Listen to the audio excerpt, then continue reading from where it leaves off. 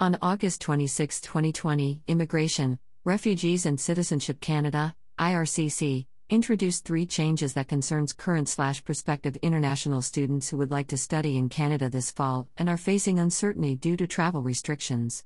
These measures apply to post-graduation work permit eligibility for students beginning programs online. These changes are put in place to give more flexibility on eligibility rules for the post-graduation work permit program. 3 changes are being introduced. Students may now study online from abroad until April 30, 2021, with no time deducted from the length of a future post-graduation work permit, provided 50% of their program of study is eventually completed in Canada.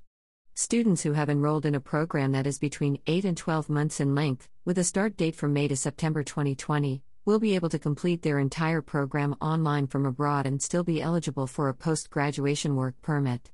Students who have enrolled in a program with a start date from May to September 2020 and study online up to April 30, 2021, and who graduate from more than one eligible program of study, may be able to combine the length of their programs of study when they apply for a post-graduation work permit in the future, as long as 50% of their total studies are completed in Canada.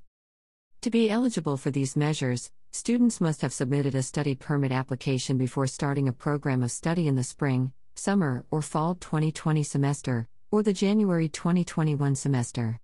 All students must eventually be approved for a study permit. The easing of COVID-19 related restrictions will depend on the progress made in Canada and around the world in containing the spread of the coronavirus.